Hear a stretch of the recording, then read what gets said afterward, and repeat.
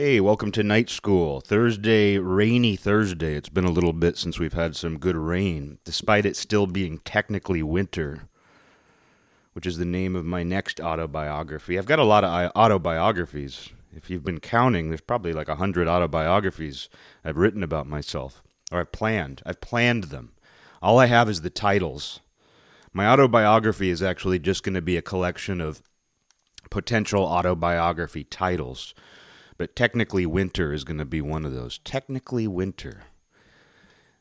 The Eric Stonefelt story. What I'm thinking about right now is something my friend sent me, it was a Marcus Aurelius quote, who I don't think I've ever brought up on here. I've never read Marcus Aurelius. His Meditations, I believe, is, one of his popular works. Those, obviously I'm familiar with. A lot of the ideas that come out of that, those things have made their rounds. But it was a quote about how it's always an option to have no opinion. And that's such a good muscle to strengthen, the one that keeps you from saying everything you think, or maybe not even thinking it. Because, that is actually meditation. That is not the whole of meditation, but that is a big part of meditation, is learning just to let even the thoughts rest and maybe even cease. You realize which thoughts are truly natural to you and which thoughts are simply reactions. And I was talking about reactions recently in a recent episode, the need to react to current events, the need to react to a loud sound, and how I try to avoid reacting. It's one thing to respond, but I try to avoid reacting, and oftentimes opinions are just reactions. Like I've mentioned the story on here, it's not much of a story, but I've just mentioned the idea on here before, whereas a little kid, when I'd be at a restaurant with my family, and let's say a waiter would drop a dish, or you'd hear a bang in the kitchen. And speaking of which, I'm drinking a Blue Raz Bang right now. I've actually been drinking a lot of Miami Colas lately. I went through there was a drought. There was a Miami Cola drought in my life because I wasn't going to gas stations. For whatever reason, you can only get Miami Cola here at gas stations, not at grocery stores. So there was a good couple of months, I think, where I didn't have a single Miami Cola. And I've been drinking a lot of Bangs lately. I've been giving myself that. I've been rewarding myself. I don't know. I don't treat it like a reward, but anyway, I'm drinking a Blue Raz Bang. And Blue Raz, I think of Blue Raz as kind of a classic. As far as Bang goes, it's a Blue Raz classic. But anyway, with opinions, so often they're reactions. And as a kid, I noticed, when you'd hear a loud bang in the kitchen at a restaurant, everybody's heads turn, and people even like verbalize it. You even hear people go like, "What was that? What was that?" It's like you all know what that is. If you'd give yourself a second to just process it without reacting, you're not going to have any questions. Like as long as you don't hear somebody go, "Oh my God, oh shit. This plate fell on my foot." It's like that a plate fell. You know that somebody dropped something. And yeah, it's a loud noise. And I'm not going to shame somebody for responding to a loud noise. I'm not going to shame somebody for doing what's natural, obviously. Because there's something to be said. Because as a kid, though, it's weird to look back at that. Because I remember protesting that. I remember protesting the reaction to that, being like, I'm not going to turn my head and look at the kitchen door of the restaurant where we heard the loud noise because I know what it is. And I don't need to gasp or say, whoa, because we all know what that is, and there's nothing we can do about it. Unless you hear a waiter in there going, help me, after you hear the loud bang, it doesn't require any action. So as a little kid, I look back on that experience as just an early exercise of being like, I don't need to react to that. But I don't want my anti-reaction, which is a reaction, of course, but I don't want my anti-reaction to be out of spite, which it sort of was. As a kid, I was like, God, everybody turns their head and looks. Why does everybody have to do that? As a kid, I sort of had this spite about it. And it's very easy for like Stoicism and Pyrrhonism and all of the, Greek philosophy, a lot of Greek philosophy runs through this, which I'm no expert in, but a lot of those ideas are just intuitive. Be equanimous.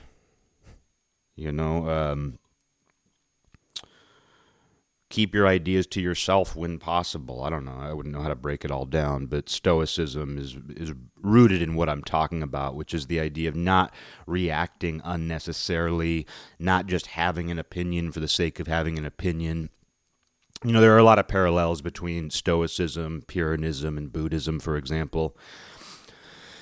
And sometimes people get into those ideas, though, and they almost try to like wield them as a blunt object, where like when someone has an opinion or a reaction, someone who's gotten into that way, who's gotten into the discipline and restraint, who's gotten into, let's just use Stoicism as an example, they'll be like, I don't have an opinion, which itself is an opinion, because all these things are inescapable. That's the funny thing about all this, is all of this is inescapable. You cannot escape having an opinion, because not having an opinion becomes an opinion, and people use not having an opinion in the same way they would having an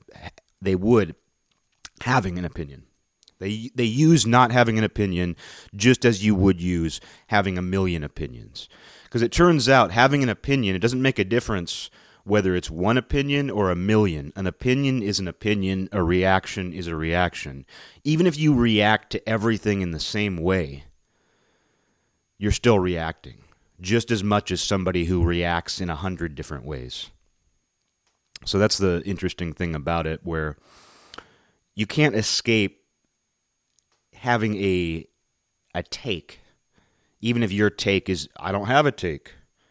And you'll see where people who are especially new to those ideas, or, people will rest on that idea of like, I'm a stoic man and I don't have opinions. But every time someone has an opinion, I'm going to assert the fact that I don't have an opinion, even through my silence. I'm going to wield my silence like a weapon. And that itself is, still a reaction. It's still an opinion of some kind. So all this stuff is inescapable. And I think that's where people run into trouble, is they want to rest on something. They want to have an answer. But everything is inescapable. Everything that you want to run from is inescapable, including opinions. Because I've gone through phases of my life where the way I am out in the world is largely indifferent. And that's been true my whole life. Like, even though I do this show that's filled with all kinds of neurotic opinions, part of that's for entertainment. Part of that's because it's fun. But even though I do this show, it's like most of my life, including now, I don't go out in the world and express myself constantly. I just don't. It's not what I naturally do. But the interesting thing about that is people read into that. People put you in a certain category based on what you don't say. And it's not wrong to do that. I think we naturally do that. I mean, I think a great example is in the Bhagavad Gita, where Krishna tells Arjuna, you're going to have to choose a side in this battle, or it's going to choose you. And when it chooses you, it might not be the side that you would prefer to be on. So if you choose the side that you're going to be on, you at least have chosen the more preferable side. You might not want to be part of this battle, but there are some situations that demand that you participate, and you can't actually avoid it. And I think having an opinion is a battle. I think most of the battles that we fight in life are based around our opinions. I mean, I would say most of us will never actually get in a fight. We live in a time where most men, most boys, haven't even been in a fight. And I haven't. I've never been in a real fight. I've been in little squabbles. I've never been in a real fight. And, I've never been to battle. I've never been in battle. So most of my battles, most of the conflicts, let's use that word, let's use conflict. Most of the conflicts in my life have been matters of opinion. and it's constant. It's to even express an opinion is to invite conflict, to invite war. And that's one of the reasons why Stoicism and Pyrrhonism and the equanimity of Buddhism are attractive to people, because it's a way of opting out. It's a way of opting out of conflict. And even the word opinion, you think about the word opinion, and that's almost a negative word itself. Like, it's not a cool word. Like, when someone says opinion, you don't think, oh, that's a cool thing. You almost think of it as something to be averse to. Yet we all have our opinions, of course, because there are thoughts, there are reactions, and at some point you do have to react, and that's getting back to the Bhagavad Gita. It's like, if you look at that, not as like this actual war, which in the Bhagavad Gita, it's, the two warring factions are actually cousins of each other, which I love. I love that the two factions who are going to war against each other are cousins, which isn't some, like, theatric thing. It's like that's real, where you look at all the, the royal, the fights for the throne in England and things, and how often it's relatives. Somebody wants to be king. The uncle wants to be king. He doesn't want his nephews to be king. How many stories kind of have an element of that, of relatives in conflict with each other for power? And so in the Bhagavad Gita, it's two factions of cousins fighting each other. And I believe Arjuna is related to both of them. And he's ambivalent to the conflict. He doesn't want to participate, but Krishna tells him, a side is going to choose you, so you might as well choose the side that you would prefer. And that's what happens when you don't offer your opinion sometimes. Like, I had somebody tell me in January, it was when I was arguing with people I know about free speech, somebody told me they were shocked by some of the opinions I have. And the person who said that is somebody who's extremely opinionated. She's the reason why people choose Stoicism, because she is so reactive. And I'm not even saying that as an insult to her. It's simply a fact. She is an extremely reactive person. And it was sort of eye-opening to me, though, that she said she was shocked by some of the views I have.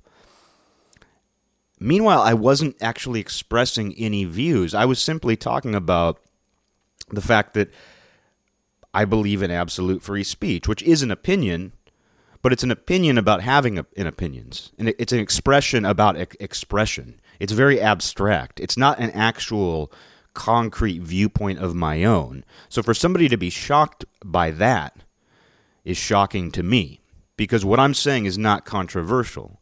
It's not actually supporting any one particular way of thinking. It's simply wanting to open the whole field up. But it made me realize that, because I haven't necessarily expressed all of my thoughts or all of my opinions to a given person who's been in my life, they've filled in the blanks. They've connected dots that aren't actually connected. And I've run into that a lot, especially with people on the left who I know, where they think that because they've had this very positive, healthy relationship with me, friendship, that I must agree with them. Because in their minds, somebody who doesn't necessarily agree with them socially or politically must be, agitating to be around. And I don't think I'm making a jump here. I don't think I'm making an assumption. I know this.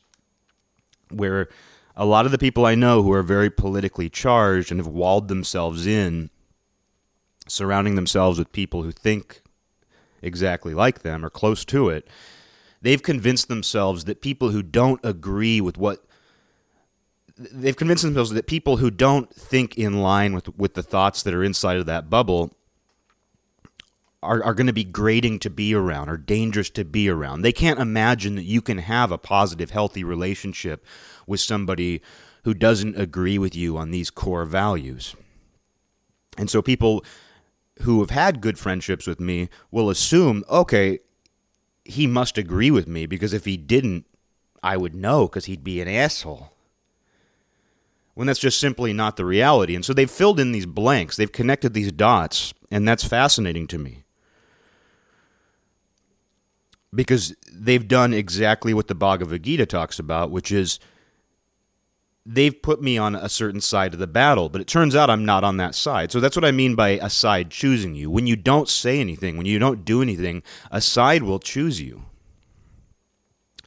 And so you might as well know what side you're on. It doesn't mean you have to turn on those people. Just because you don't agree with people, especially your friends, doesn't mean you have to be like, well, I'm going to choose, because I don't agree with them, I'm going to fight them. I'm going to get into a conflict with them. No, but you at least know where you stand when it comes down to it. And, but other people, they will put you on a side. And if things escalate enough, you really won't have a choice, and it could impact your physical reality. Because what the Bhagavad Gita is explaining is true for the abstract, it's true psychologically, it's true mentally, it's true with just simply your cognitive existence. I don't know how to put this without sounding annoying, but it's true for what goes on in your mind and what goes on in other people's minds, which is what produces opinion. So it's true for all of that, but it also can become very physical. And we've seen that over the last year. We've seen where things have gotten very physical. All of these opinions that people have manifested physically. And that's scary. And so when things start to manifest physically, you should really know where you stand. You should really, at least for your own internal purposes, pick a side. And it doesn't mean you have to, confine yourself to that. But you should at least know where you stand. And you might be on different sides when it comes to different situations. But it's an interesting thing where if you don't say anything sometimes, you will kind of get recruited into something that you didn't join, that you didn't willingly join. And, and opinions are such a battle, but it's important not to just express them for the sake of it, unless you're having fun with it. Because that's what I'll say, it's very easy to get into this idea of stoicism or, this restraint, this silence, and to think anybody who talks too much, anybody who has an opinion sucks. And the real cool, manly thing to do is to be silent. And I rebel against that. Because having opinions is fun. Having opinions is how you engage with the world. But I think you want to know what you're doing. I think that's what I'm getting at, where you want to know what you're doing when you express something about the world. You want to know, you want to have control. Because that Marcus Aurelius quote about, not having an opinion is always an option, my friend sent it to me this morning. I don't know that that's completely true, at least in my opinion. I think you can lean that way. I think you can lean toward not reacting, not having an immediate response or opinion when something comes up, when something enters your sensory field. I think that you can lean that way. But like the Bhagavad Gita talks about, it's I think at some point you will be forced to take a stand, and simply having an opinion is taking a stand, even if it's about something trivial. I mean, I've seen people at workplaces go crazy about what, food was ordered for the team lunch. You know what I mean? Oh my God. We're ordering Panda Express? Oh my God. All this fried food? You ordering all this fried food for the team lunch? Oh, I want something healthy. I've seen people really dig their heels in about stuff like that. Stuff that's just this is a half an hour of your life. And you don't have to eat it. But yet we do that about all kinds of things. And if it's fun, it's fun. If it's fun to have an opinion, that's one thing. I say all kinds of things on here. I'm like, the worst thing in the world is when someone parks next to you in an empty parking lot. I have all kinds of neuroses, although I stand by that. And that happened to me the other day. I took Batty. There's a park near here It's out. It's a park that's out in the middle of nowhere, and it's like a bunch of giant soccer fields with a wooded trail, and it's a great place to take dogs. And it's also in the middle of nowhere, so it's kind of the perfect place. And Batty and I were there, and we were the only people there the other day. And when I was going back to my car, it's a big parking lot. The only other person who had gotten there since we did parked right next to me. And it was a teenager with a skateboard, and he was just skating around the parking lot. And I gave him a pass. I didn't knock his teeth out. But, honestly, I had an opinion. It pissed me off because I'm like, you have an entire parking lot here. You have an entire empty parking lot, and it's big. There are so many parking places. And you parked right next to me. It's the urinal, it's the urinal logic where it's like, if you go into a bathroom and there's a row of urinals and there's only one guy at a urinal and he's on the far left, you don't go to the urinal right next to him. You go to the urinal on the far right. And a guy who goes into a completely empty bathroom and chooses the middle urinal is weird too, because that's almost forcing someone to be close to you. You go to the farthest possible extreme. You go to if you go into an empty bathroom and let's say there's, 4 urinals, you choose either the one on the far left or the far right. And if someone comes in and stands next to you, they're fucked up. They want to look at your dickie or have some. It's too intimate. It's weird. And you're allowed to have an opinion about that. You're allowed to have an opinion when someone chooses to get right next to you when they have every other urinal available. But you should also choose the one on the farthest, at the far end, so you don't force somebody to be closer to you than you need to be. This is important. But it's the same thing for cars and, parking lots, where the same exact rules apply to urinals as parking lots, where, choose a parking place that's on its own, even if you have to walk a little more. But if someone chooses to park right next to you when it's not necessary, they're fucked up. They're fucked up. They are, though, in my opinion. And I was just kind of looking at this kid. I wasn't staring him down, but he was like skating around the parking lot. And I'm just like, why'd you park right next to me? You could have parked seriously anywhere. You could have even left just one space, which I would have been bothered by that too. But at the same time, you parked in the space right next to me. I just don't get it. Because even as a teenager, I knew not to do that. I don't chalk it up to just like teenage ignorance. Teenage skateboard and ignorance. Oh, what's going on? Is your brain in your skateboard? Did you lose your brain at the skate park? I don't think there's an excuse. It's just nobody taught me that. It just seems natural. It seems intuitive. It's like Stoicism, where it's like you can study Stoicism, but so much that's in that is pretty intuitive. At least as a man. As a man, I feel like a lot of the ideas in Stoicism are intuitive. It doesn't mean I follow them. Because, honestly, I have friends who, they don't call themselves Stoics. Because, I feel like anybody who calls themselves a Stoic is, I don't know, I just find that annoying. It's funny that this thing that's based around being restrained and quiet and equanimous can actually be annoying, and it can. And that's what I mean when I say that not having an opinion is an opinion. Sometimes being silent is obnoxious. And I have friends who I love who are very stoic, and I use that as a verb.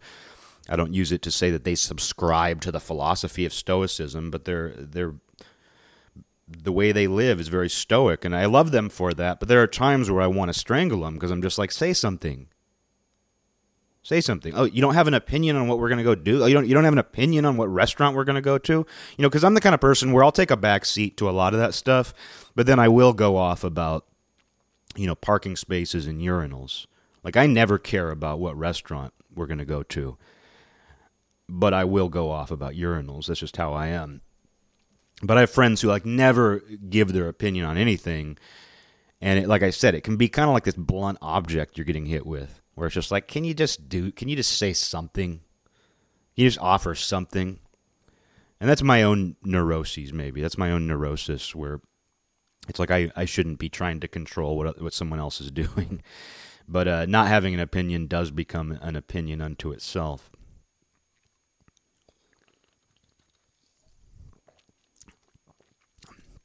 And I don't know, this kind of fits into the whole thing, that whole line of logic that's been going on a lot in the last year. You know, silence is violence. Your silence is deafening. And it's sort of based on the same idea that not having an opinion on social issues, on political issues, is itself an opinion. So in that way, people are right. Like when leftist activists say silence is violence or silence is deafening, well, the silence is violence is just absurd. This generalization of violence is completely absurd, and I'll never accept the rationale for that. The idea that silence does have a weight is true, and it's exactly what I'm talking about here. And I'm not going to dismiss everything that people say just because I don't agree with them. That goes against everything I believe to do that. So when people on the left say, like, you know, you not saying anything is saying something, like not commenting on BLM is having an opinion on BLM, even though you're not saying anything. I understand the logic, and there is a logic to that. Not commenting on something, especially if it's obvious, especially if it's unavoidable, that does become a sort of opinion. You can't necessarily assume too much about that, but you are going to feel something. You are going to notice. At the very least, you're going to notice when somebody isn't talking about a given thing. But this kind of goes back to what I was talking about, I think, last week about current events, where I try not to talk about current events. I inevitably do. But I lean toward not talking about them because then I'm less likely to. It's not that I never will. I can't be a human being and live a natural life and entertain myself, for that matter, if I don't sometimes comment on current events. But I don't want to be consumed by them. I don't want to be on the merry-go-round of current events, so that's all I talk about. And so I try to lean away from talking about them, knowing full well that I will talk about them sometimes. But if I lean away, I have more control. It's called discipline. It's called discipline.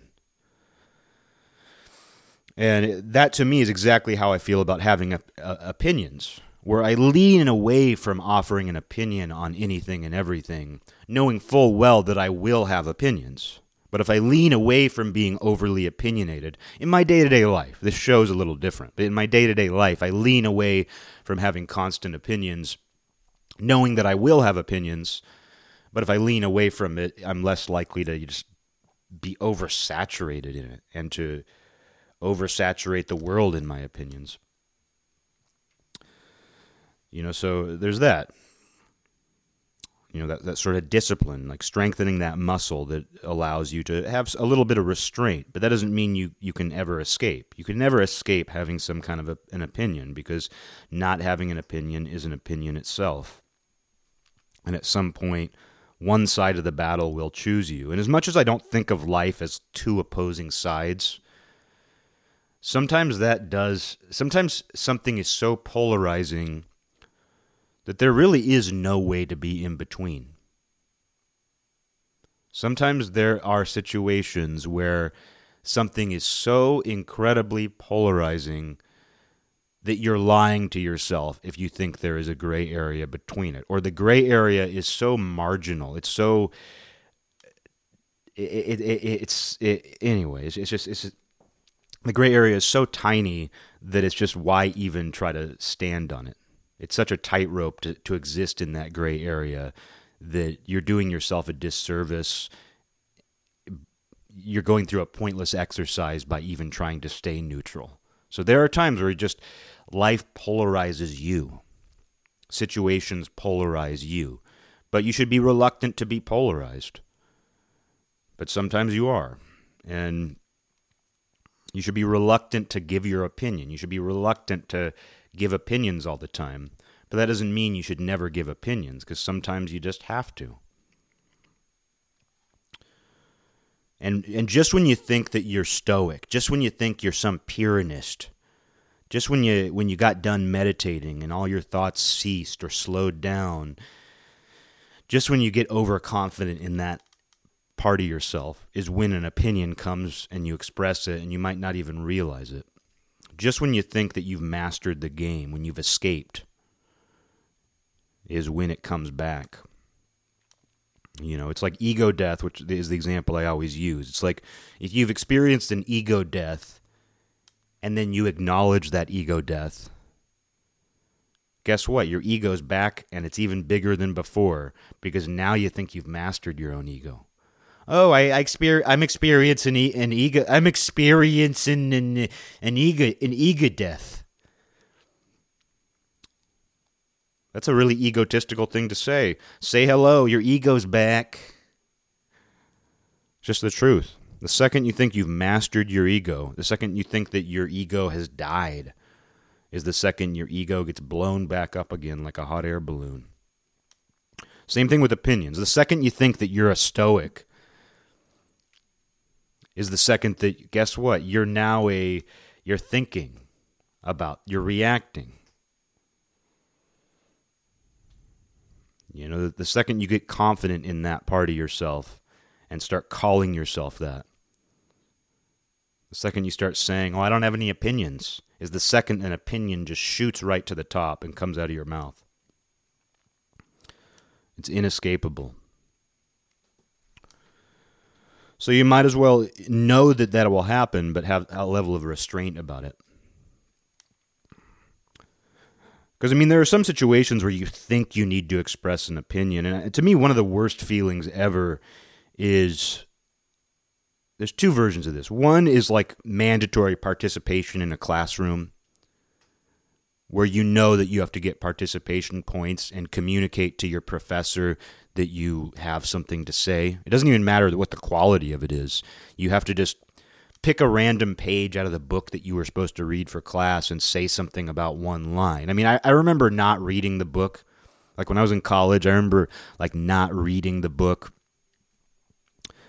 and just choosing a random line and then giving an opinion the way that she worded this made me think of this, just to get participation points. And that's such a dirty feeling. It's such a dirty feeling when participation is mandatory and you just come up with some random thing just to have an opinion, just to have a thought, just to get your participation points. But that's college, and it's one thing, but it's even worse in the workplace in my experience. Because in college, it's all you're doing is communicating to the professor that you're participating so that you get full credit, so that you get a good grade. But in work meetings, that's also there. If you've ever been in a work meeting where you feel that pressure to participate, not for participation points, but to show that you care. Because that's what a lot of opinions are. While sometimes we are just reacting on a visceral level, a lot of opinions are us trying to show that we care. And you'll hear people give opinions and ideas in work meetings. And the problem with that is sometimes people act on them. Someone will make a suggestion in a work planning meeting, and it's just a dumb idea. And next thing you know, you're doing it because someone suggested it, and you got to be careful what you say, because what you say can turn into reality, and it can all start from just a desire to participate and show that you care because you're worried that people will think you don't care. And that gets into virtue signaling and all that. And that's sort of what it is. If you've been that's virtue signaling is basically this feeling of mandatory participation, where it's I've got to say something or the teacher isn't going to, the teacher's not going to give me credit. I've got to say something to show that I am listening and reading the book and I'm paying attention. I've got to get my participation points. That's essentially what virtue signaling is. It's a desire to communicate to your peers that you're participating. And people do it at work. They do it. It's not just politics and social issues that people virtue signal over. They do it at work. They do it at school. They do it all the time. And so that's just an interesting thing about being a human, is that we are constantly trying to get our participation points. And sometimes you have to. In school, a system has been set up where you have to do that. At work, to some degree, you have to. Hopefully, you can do it in a meaningful way. That's always the dilemma. But there are situations where you have to say something to get your credit, so that the boss doesn't think that so the boss thinks you care, whatever it is. But you have to be careful about what you say in those situations too, because that can manifest. Your opinion can easily manifest into something, and that's why opinions aren't just a trivial thing. That's why the conflicts that we get into based on our opinions are very real. Like, I could go to the grocery store and say the wrong thing right now and get into a physical fight that changes my life forever. And that's just an extreme example, But having an opinion at all does manifest something. It does create situations that are far more real than the opinion itself. They can put you into a conflict or a battle or something. It might not even be, it might be a good thing too. You might get, it's not, this isn't all bad. And I guess that's why I'm kind of defending opinions to some degree in this episode, because it's how you engage with the world. And when a stoic kind of sits there and thinks like having an opinion is bad, so I'm going to have this really negative opinion about opinions, it's like you're missing out on a big part of expression, which is that you also create the good things in the world, the things you want. You engage with the world in the way that you desire by having opinions too.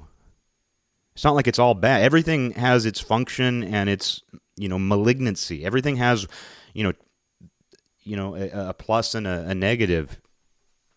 And, opinions are what form friendships. They form relationships. They connect you with people.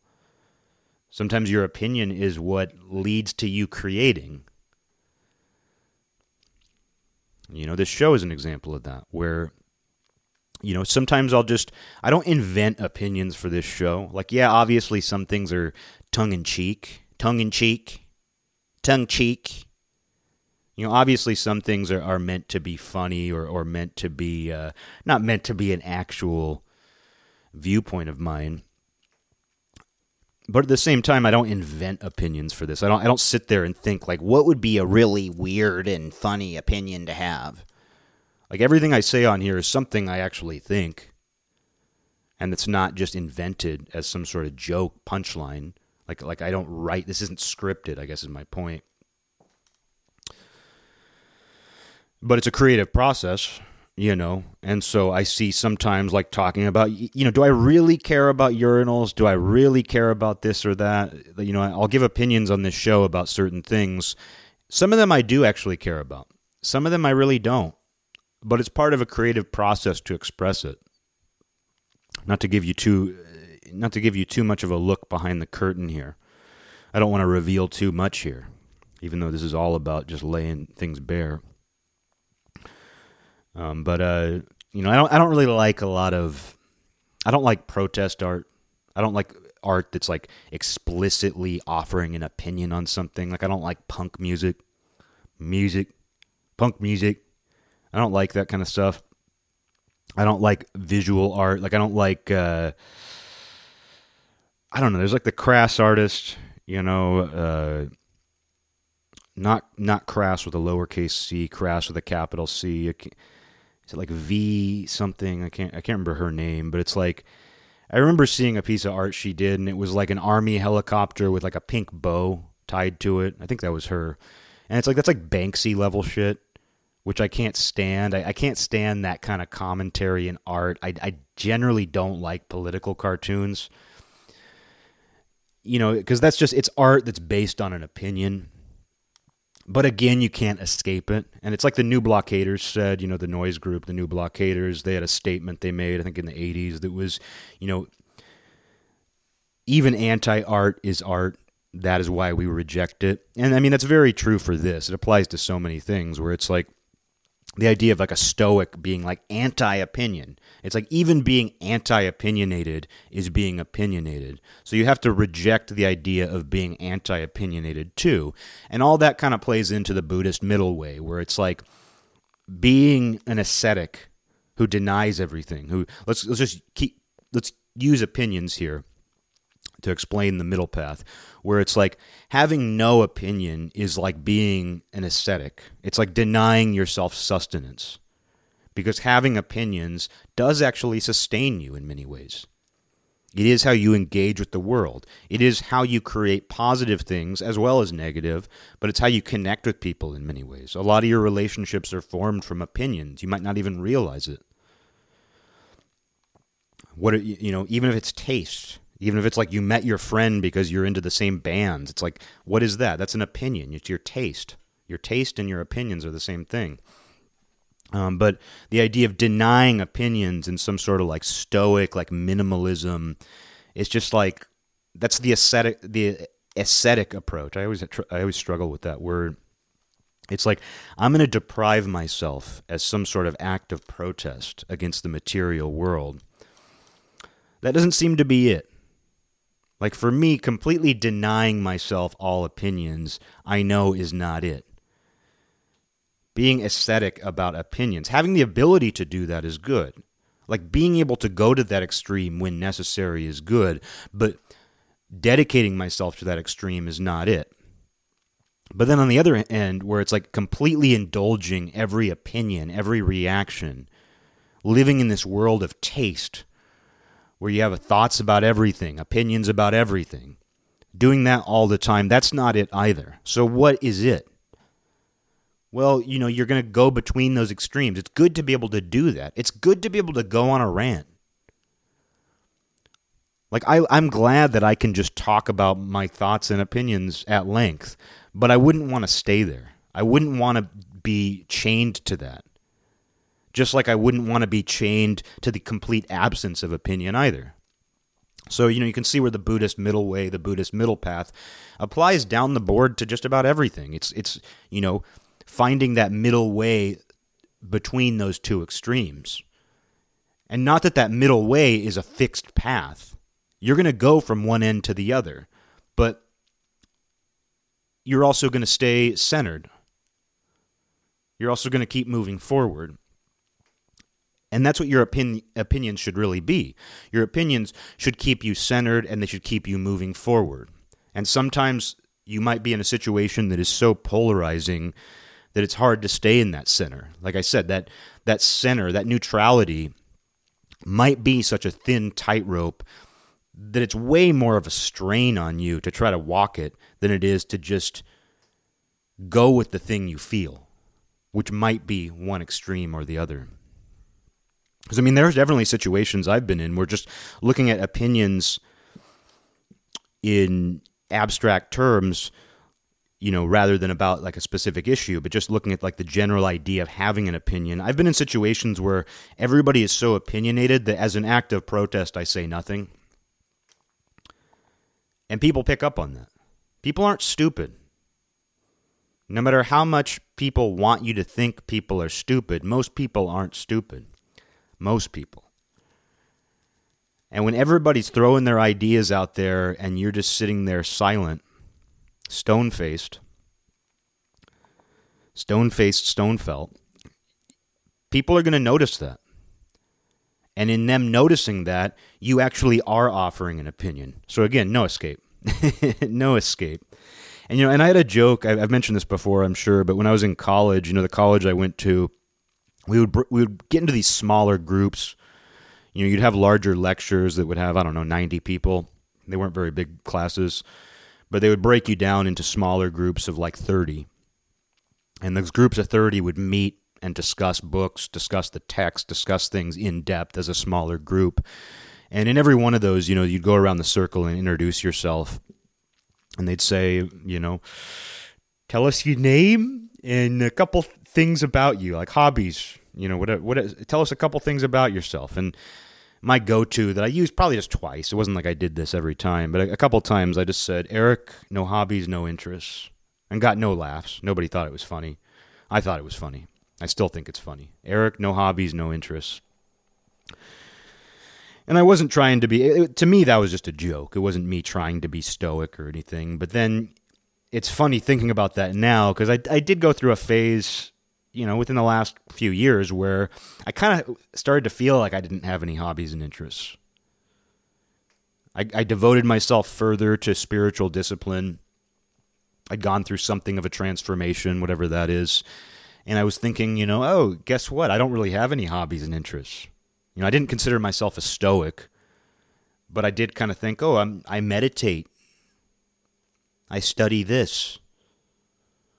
I'm just kind of floating through life, and I don't have any hobbies and interests. It's like ego death. The second you start telling yourself you don't have any hobbies or interests, next thing you know, your hobbies and interests come right back. And you feel kind of silly thinking that you lost interest in something because suddenly you're engaged. Suddenly you're engaged by your hobbies and interests again. And they might change. I mean, there's certainly interests I have that I'm not interested in anymore. They served their purpose during a certain time in my life, like true crime. Like I have no desire or interest in just reading about serial killers anymore. I feel like I exhausted that. I got everything I needed to get out of that, and anything beyond that would just be dark indulgence. So there's no reason for me to pay much attention. I'm still interested in the mafia, and that actually ties into this because, it's a term that pop culture knows well. I mean, even people who aren't particularly interested in the mob know the term omerta, O-M-E-R-T-A. And what a lot of people don't know, and I didn't actually know this until recently, is the word omerta comes from, and I don't know that I'm going to pronounce this right, but umilta, which sounds stupid, but I think I'm mispronouncing it, but U-M-I-L-T-A. And then in Sicilian, L's get corrupted to R's. The word gets changed a little bit in Sicilian dialect, and so that became umerta, like U-M-I-R-T-A, which doesn't take a scientist to figure out that became omerta, which is it's known as kind of the mafia code of silence. It's like, don't betray the organization, omerta. But it has its roots in the word humility, which is fascinating. Because the idea, I think the origin of the term, I was reading a guy, John Dickey, who I mentioned on another episode. He's named after the male genitals, a British guy. A British man named after male genitals, John Dickey. But he was talking about this, and he was saying how essentially what that means, because the word omerta has roots in the Italian word for humility, it basically means submitting yourself to the organization. Over time, through pop culture, it became known as like an oath of silence. But the idea is that you're staying silent out of humility. You're submitting yourself to the will of the organization. And, I would say that humility plays a role in everything I'm talking about here, where having an opinion is by its very nature not very humble. You're thinking that your thought is important enough to express, that it's important enough to destroy that empty space. Let's go with my favorite Black Sabbath lyric, which is, destruction of the empty spaces is my one and only crime. And that is a crime. When you give your opinion, you are destroying an empty space and, in effect, creating a crime against the natural, just the natural equanimity of nature. But it's a necessary crime. Because as a human being, it's how you engage with the world. It's how you live. You care about things. You have thoughts. You have taste. So at best, you can hope for a balance. While you might be destroying an empty space, hopefully the thing you are creating in its place is something constructive. Which is why people don't like whining and complaining, because that's destroying that empty space, and it's filling it with just disgusting, how do you describe whining? How do you... It's filling it with just this like disgusting gaseous, just a disgusting gas. I don't know why I'm thinking so hard about how to describe it, but that's kind of what you're creating. Like when you destroy an empty space by whining and complaining, you're just filling it with this like disgusting gas. Whereas, you can still be critical. It doesn't mean that you can't be critical. It doesn't mean you can't offer criticism, but your criticism should offer something. Your criticism should be constructive. It's why the phrase constructive criticism is so popular and why people have to constantly remind each other to do that, to be constructively critical. Because whining doesn't build anything. It doesn't add anything. It doesn't construct anything. Complaining on its own doesn't add anything. So if you're going to destroy that empty space, at least build something. It's still a crime. It's still a crime to say anything at all, and I think we all feel that intuitively. I think that's why I say ideas like Stoicism and Pyrrhonism and asceticism, for that matter, those are all intuitive because I think we all deeply understand that it's not humble and it's somehow criminal to offer our opinion on things. But yet to completely censor yourself or censor another person or to wield your anti-opinion, your stoic anti-opinion, to wield that as a blunt weapon isn't the answer either. So all you can hope to do is destroy that empty space but add something worthwhile or constructive. All you can do is try to achieve some level of balance. And I think if you lean in the direction of non-reaction, you're not going to stop yourself from reacting, but you're going to react when it's necessary to, when it's constructive. You're going to respond more than you will react. And I think that's what a meaningful opinion always is it's a response rather than a reaction.